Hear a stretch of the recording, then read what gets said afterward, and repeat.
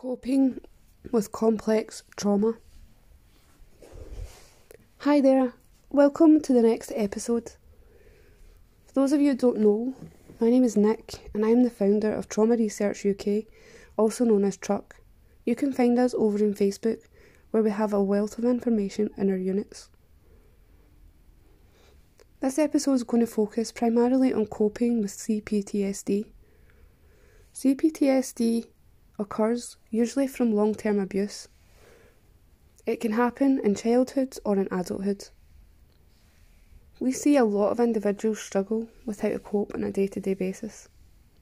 And this episode is going to look more at how to cope with such issues. Safe coping skills are taught to us when we are young, from parents or caregivers.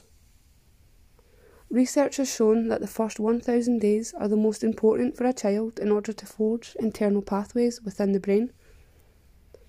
Any trauma during this time can lead to life-changing effects. A child who has fallen off their bike, for example, is calmed and soothed by their caregiver, who speaks gently to them and calms them down.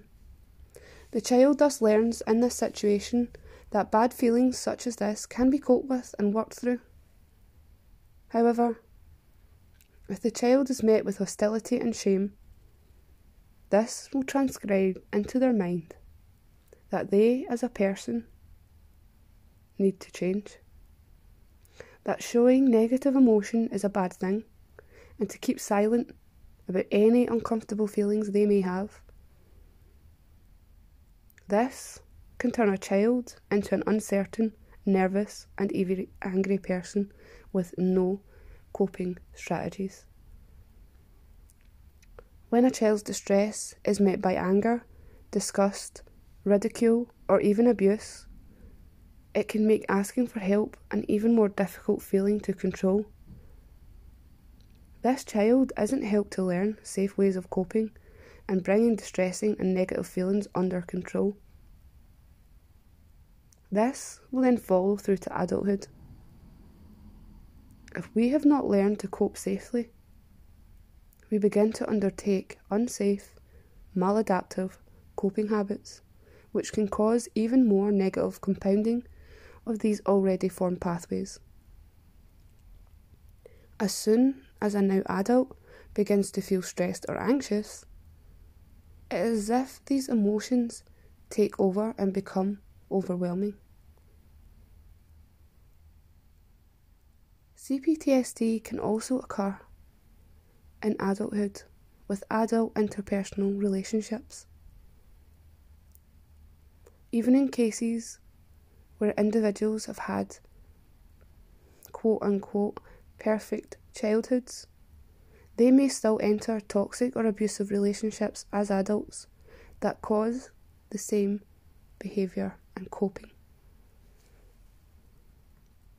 The impact of trauma or abuse can result in uncontrollable and unpredictable thoughts, feelings, moods and behaviours. Our mood and relationship can become difficult to manage, and the adult may find themselves on a roller coaster of emotions and difficulties, struggling to get off. Coping strategies often become our mind and body's ability to step off that roller coaster and back onto a more manageable and controllable level. Coping strategies tend to fall into two categories: helpful and unhelpful. Unhelpful coping strategies can be helpful in the short term, but are not healthy long-term solutions. And using these unhealthy coping mechanisms can actually lead to more difficulties.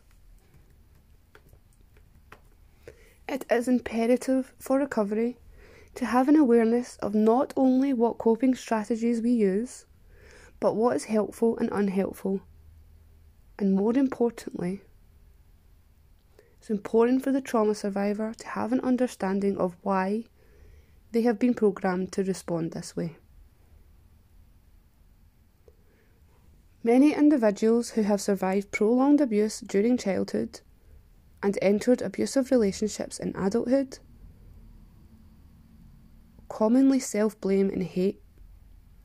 The hate for ourselves and our body creates risk-taking behaviours, such as smoking, risky sexual activities, and a lack of self-care. It can be hard, when we hate the body we live in, to treat it with respect. But this is a fundamental step to recovery. The knowledge that as adults we react due to how we have been taught is empowering for a victim of trauma that resonates in childhood. It takes the self-blame portion and softens it, allowing the individual to work through coping strategies without blame and discomfort. Information on maladaptive and safe coping can be found within our group on Facebook, Trauma Research UK. We have a wealth of information for not only childhood survivors, but adult interpersonal relationship survivors. For a victim to turn to a survivor, they need awareness and safe coping. However, for a survivor to begin to turn into a warrior is the addition of confidence, self-respect and compassion, patience, taming the inner critic, and finding safe coping mechanisms from which to deal with the difficulties that life brings. I hope you have found this episode useful. It has been a relatively short introduction to safe and unsafe coping and how individuals may cope better. More information on safe coping and maladaptive coping can be found within our unit tab. Once again, thank you for the support. I really hope that this episode has been helpful in the slightest of ways.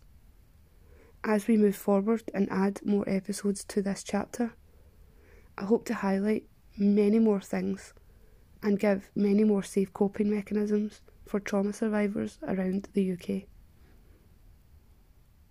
Thank you so much for your support.